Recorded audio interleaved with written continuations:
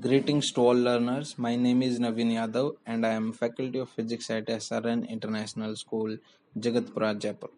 Today I am taking the topic Coulombs Law from the chapter 1, grade 12th NCERT. Reference book is Fundamental of Physics by Resnick, Halliday and Volcker. In this topic, you will come to know about the interaction of the charges, that is, force between the two charges. Coulombs law. If two charged particles are brought near each other, each of them exert a force on the other. If the particles have charge of the same sign, they repel each other. That is, the force on each particle is directed away from the other particle. In this case, if the particles are free to move, they will move away from each other. What happens if the particles have charge of the opposite sign? In this case, the particles attract each other, and if free to move, the particles will move closer to each other. This force of repulsion or attraction between two objects due to the nature or sign of their charges is called electrostatic force. This equation giving the electrostatic force for the charged particle is called Coulomb's law. So, according to Coulomb's law, the magnitude, that is the force capital F of the electrostatic force exerted by one point charge Q1 on other point charge Q2 is directly proportional to product of the magnitudes Q1 and Q2 of the two charges and inversely proportional to the square of the distance r between them. Mathematically, F is equals to K Q1 Q2 divided by R square, where this K is a proportionality constant whose value in SI unit system is 8.99 into 10 raised to power 9 Newton meter square per Coulomb square. The electrostatic force is directed along the line joining the two charges. If it is attractive, the charges have unlike sign, and repulsive if the charges have like sign. Let Q1 and Q2 be 2 point charges separated by a distance r in the vacuum. Then, according to Coulomb's law, magnitude of the force on the charge Q2 due to Q1 is F21, and this is given by F21 is equals to K Q1 Q2 divided by R square. So F21 is always directed from Q1 to Q2. That is, F21 is equals to F21 magnitude multiply with a unit vector, where this unit vector is vector divided by its magnitude.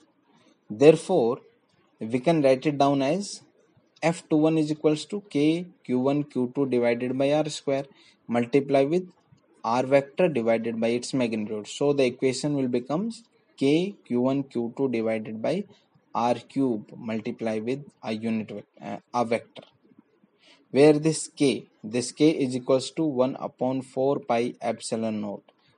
This is the proportionality constant, where this epsilon naught being the permittivity of the free space. If the charges are placed in a medium other than the vacuum with absolute permittivity epsilon, then we have F is equals to 1 upon 4 pi epsilon naught Q1 Q2 divided by R cube multiply with R vector. So here permittivity is measure of how an electric field affects and is affected by a medium. For conductors, epsilon naught is equals to epsilon r, and epsilon r is infinity, where this epsilon is called the relative permittivity or dielectric constant of the medium. The numerical value of this epsilon is 8.85 into 10 raised to power minus 12 Coulomb square per Newton meter square. So, the value of 1 upon 4 pi epsilon naught is approximately equals to 9 into 10 raised to power 9 Newton meter square per Coulomb square in SI unit system. So the same Coulomb's law can be drawn or can be derived in the vector form. For this, Let us 2 point charges Q1 and Q2 be located at point A and B in vacuum or the free space.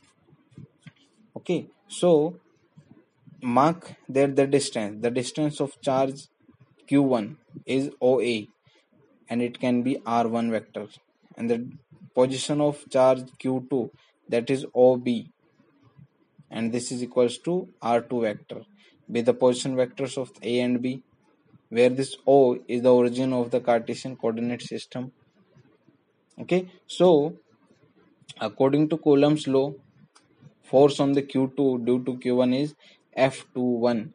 This is equals to 1 upon 4 pi epsilon naught Q1 Q2 divided by R2 minus R1. This R2 minus R1 is the distance between the charge Q1 and Q2.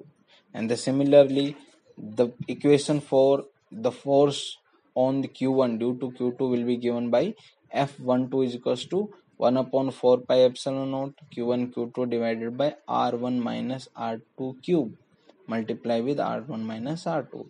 So above two equations, they are opposite of each other. So F21 is equals to negative of F12. So from this equation, we can conclude that the force exerted on the charge Q2 by the charge Q1 is equal in magnitude but opposite in direction to the force exerted on the charge Q1 by charge Q2.